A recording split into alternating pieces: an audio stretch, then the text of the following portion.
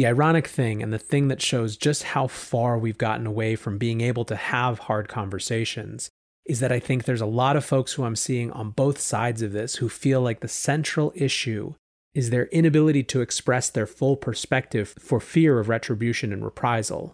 When people of all political persuasions feel that, you know you have a system that is really, really screwed up. Welcome back to The Breakdown with me, NLW. It's a daily podcast on macro, Bitcoin, and the big picture power shifts remaking our world.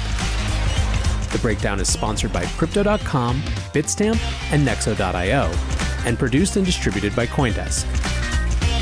What's going on, guys? It is Tuesday, September 29th, and today something interesting happened. I joked this morning on Twitter that my podcast today was going to be called Everyone's Angry at Everyone for Everything, and that's really what it has felt like for the last few days on Twitter.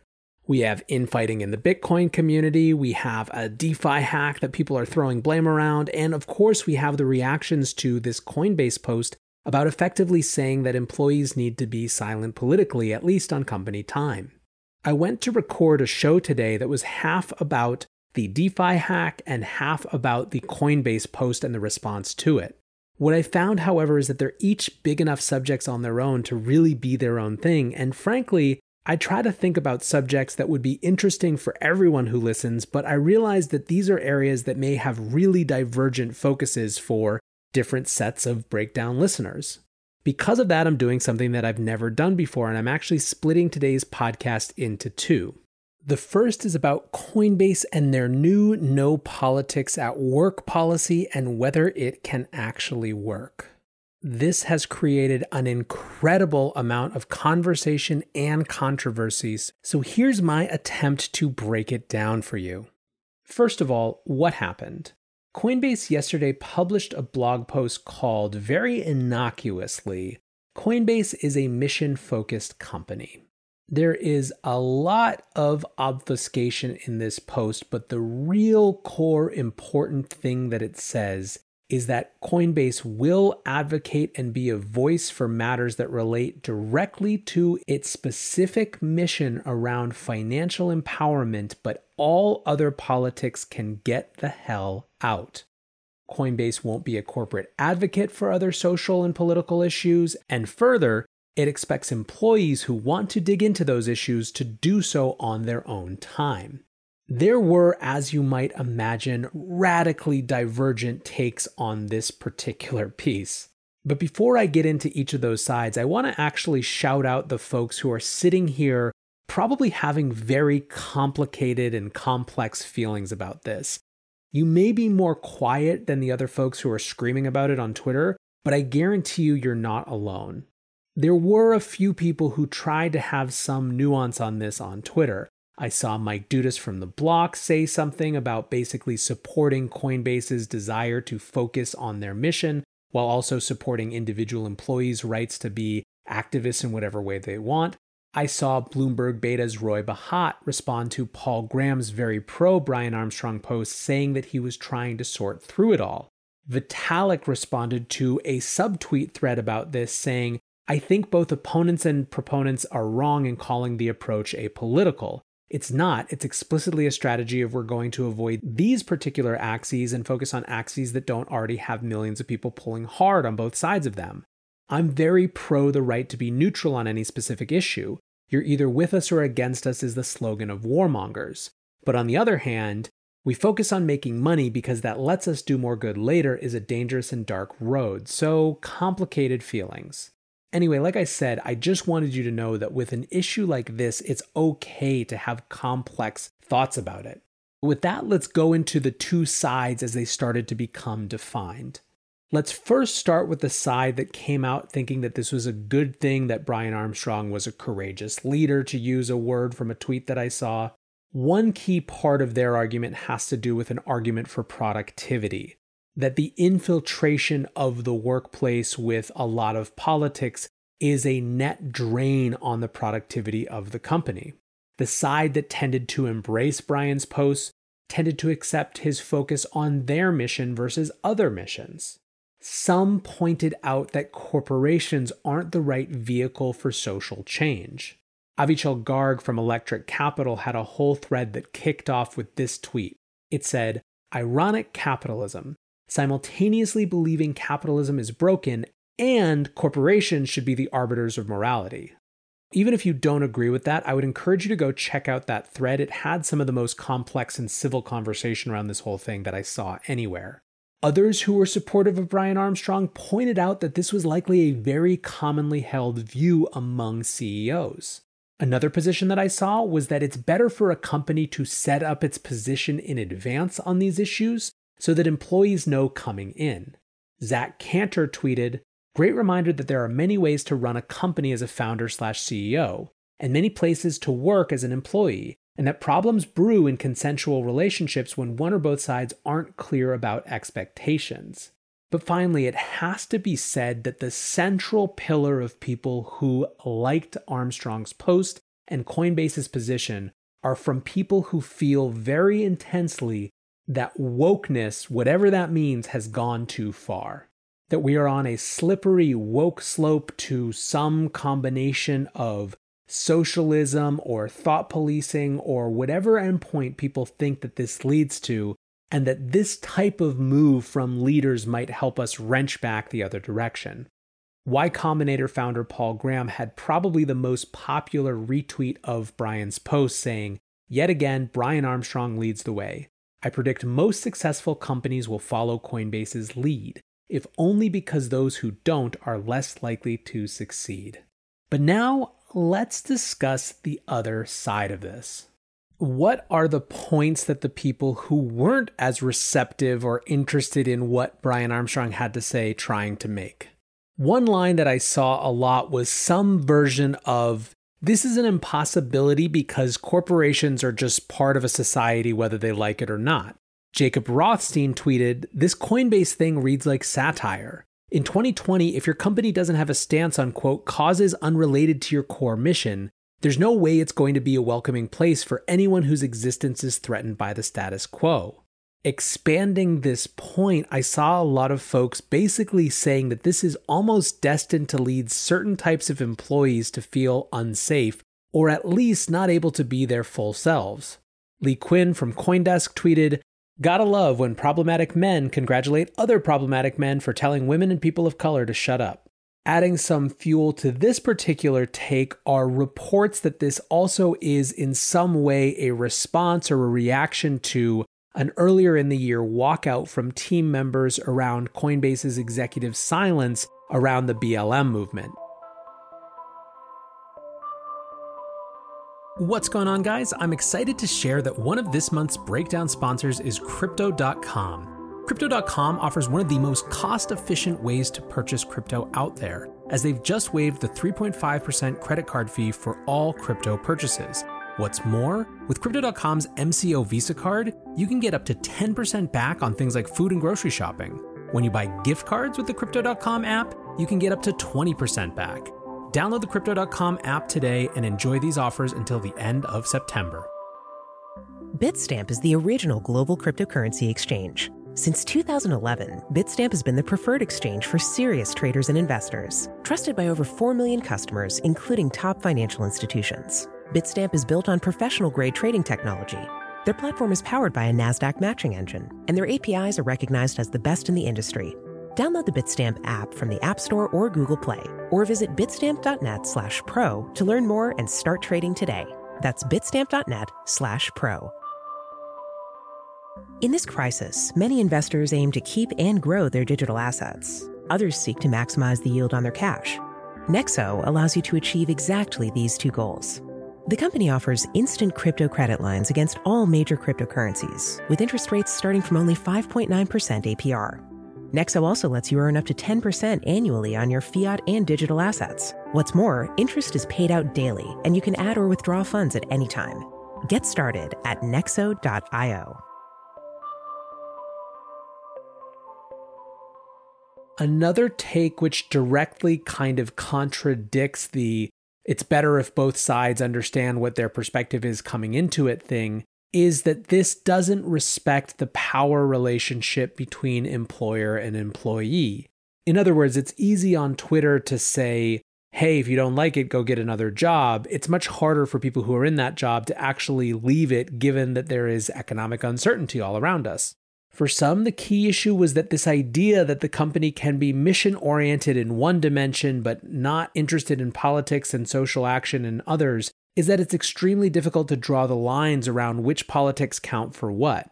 Natasha Tiku tweeted, "By all means, let's keep politics and broader societal issues out of a mission to, squints, bring economic freedom to people all over the world." Another critique, and this is one I definitely resonate with, is the idea that this big tech save the world rhetoric has been explicitly used to attract people to the industry for like 2 decades. Mike Kruziniski tweeted, "The tech industry has sold itself on, quote, making the world a better place for as long as I can remember. So tech leaders probably shouldn't be surprised when their employees want to do that." Finally, a really important critique, I think, is the idea that this is just frankly impractical.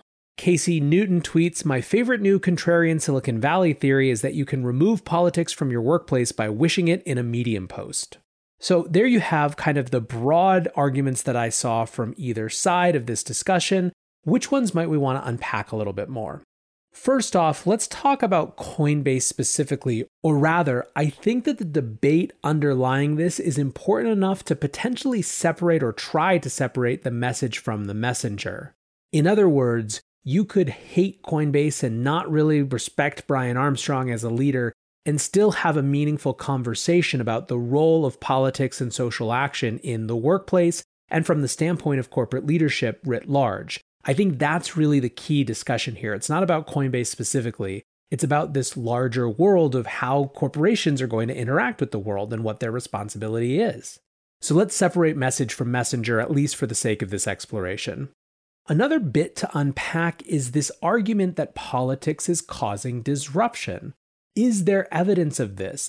And the reality is that there is at least some. There's a massive HR company network called SHRM, and they did a survey in 2019 that found a few things. 42% of US employees had personally experienced political disagreements in the workplace. A majority, 56%, say politics and the discussion of political issues has become more commonplace in the past 4 years. More than 1/3, 34%, say their workplace is not inclusive of differing political perspectives, and 12% have personally experienced political affiliation bias. Now, important to note is that these numbers don't have any positions around them. We don't know if the third that are saying that their workplace is not inclusive of differing political perspectives are more on the right or the left or something else entirely, right? These just reflect the fact that there is a meaningful percentage of employees who think that politics is causing some sort of disruption in their workplace environment. Now, of course, there are radically different approaches to addressing this. Coinbase has chosen a route of shutting down that side of things. Other firms might try to figure out how to have these conversations in a more healthy way. If that sounds snarky, I don't mean it to. I'm just saying it's really important to remember that corporations are not some monolithic thing. They have agency to decide how they're going to approach problems, even if they're correct in identifying something as a problem.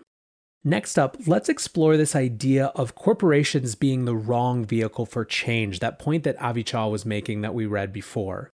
I'm sympathetic to the idea that I believe underlies a lot of that thread that I was reading from, that there is a different type of political process and a different type of political and public space for changing the world and society around us that isn't just the corporation, that isn't just businesses.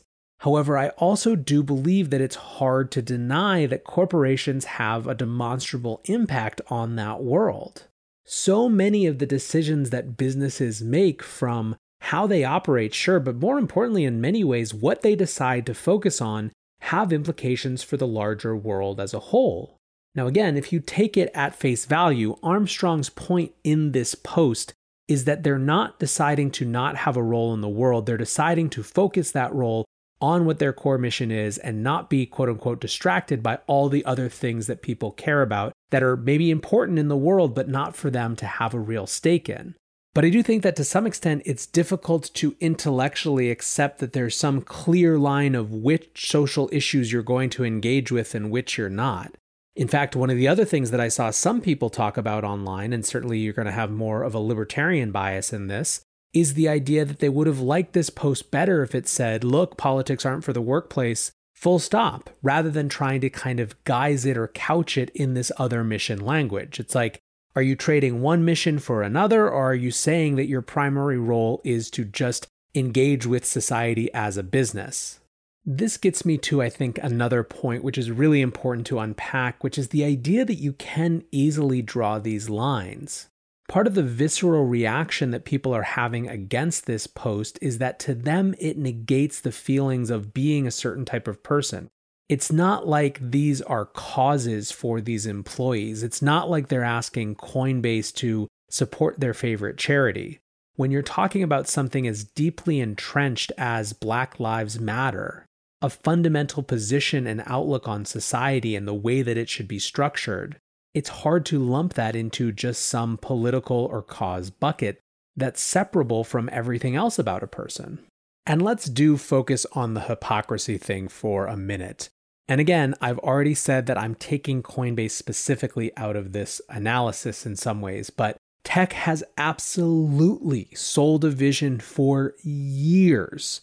It was an absolute recruiting tactic that, unlike Wall Street and unlike big energy and unlike other soulless industries, this was a space where people wanted to change the world. Don't be evil, said Google, right? Well, what do you expect your employees to be? This is something that I always saw as a really interesting phenomenon when it came to corporate social responsibility. In many ways, using social responsibility and the corporation's relationship with the world as a recruiting technique is a self-fulfilling prophecy for the future. What I mean by that is that when you make a decision to go to company X over company Y, in part because of the values that company X is selling, even if the current crop of corporate leaders is selling those values simply as a recruiting technique, if people stick around long enough and become the next crop of corporate leaders, all of a sudden those values aren't insincere anymore. They were real because the people that have them were recruited on the basis of them. So yes, I think it's reasonable to look at these tech companies that have spent 2 decades trying to recruit the best talent in the world from all over the world on the basis of their positive impact on society, to now tell them that they can't engage with any issue other than the one that's right in front of them. It does stink a little bit of hypocrisy, I have to say. Ultimately, though, for me, the biggest thing is I don't know that you're getting this genie back in the bottle. Telling adults what they can and can't do and what they can and can't talk about is very difficult. We live in a world where the barriers between our work lives and our non-work lives have been increasingly permeable, and at least in part on the basis of corporations wanting to have more access to our lives, our time. Employers can't say, check your politics at the door and then also expect you to pick up your email at 9 p.m. I think that there's just something inherently contradictory about that. And I'm saying that even though I'm sympathetic to the desire to have the ability to focus, I share concerns about where corporations are supposed to fit as vehicles for social change. I do worry about the other side of this, which is at the extreme, the potential for thought policing from employers around current in vogue political issues. Basically, my 2 cents is this. I don't think this is a neutrality stance. I think that even being or trying to be apolitical is a political stance. I think that it will be successful in pushing out some portion of employees who want their workplace to have a broader sense of employee lives, as well as for recruiting those who want that whole dimension of people's lives to exist outside of the firm. I think that this will be extraordinarily appealing to many CEOs, and I think that some corporations will try to follow suit. At the same time, this is a market, and it's a market for talent, and it's a market for everything else, and I think that other companies, other firms, will head in the exact opposite direction. Ultimately, if that happens, I wouldn't be surprised to see a balkanization of the private sector, where people are grouped based on who agrees with whom in terms of how politics is supposed to interact with the workplace. In this way, the workplace itself will become just another political marketplace where people will self-select into the one that best reflects their pre-existing beliefs. The ironic thing, and the thing that shows just how far we've gotten away from being able to have hard conversations, is that I think there's a lot of folks who I'm seeing on both sides of this who feel like the central issue is their inability to express their full perspective for fear of retribution and reprisal. When people of all political persuasions feel that, you know you have a system that is really, really screwed up. Anyways, guys, I think this was a conversation that maybe started in crypto, but very clearly had a much bigger resonance. And so I wanted to at least explore and give you the different sides that I saw. This question is likely one that's going to play out again and again and again in our markets, in our society, and in our politics. So being able to piece through these different positions and to be able to hold the other perspectives in head while making our own decisions feels incredibly important. So hopefully this was useful, and if not, I'll be back to my regular scheduled market content tomorrow. Until then, be safe and take care of each other. Peace.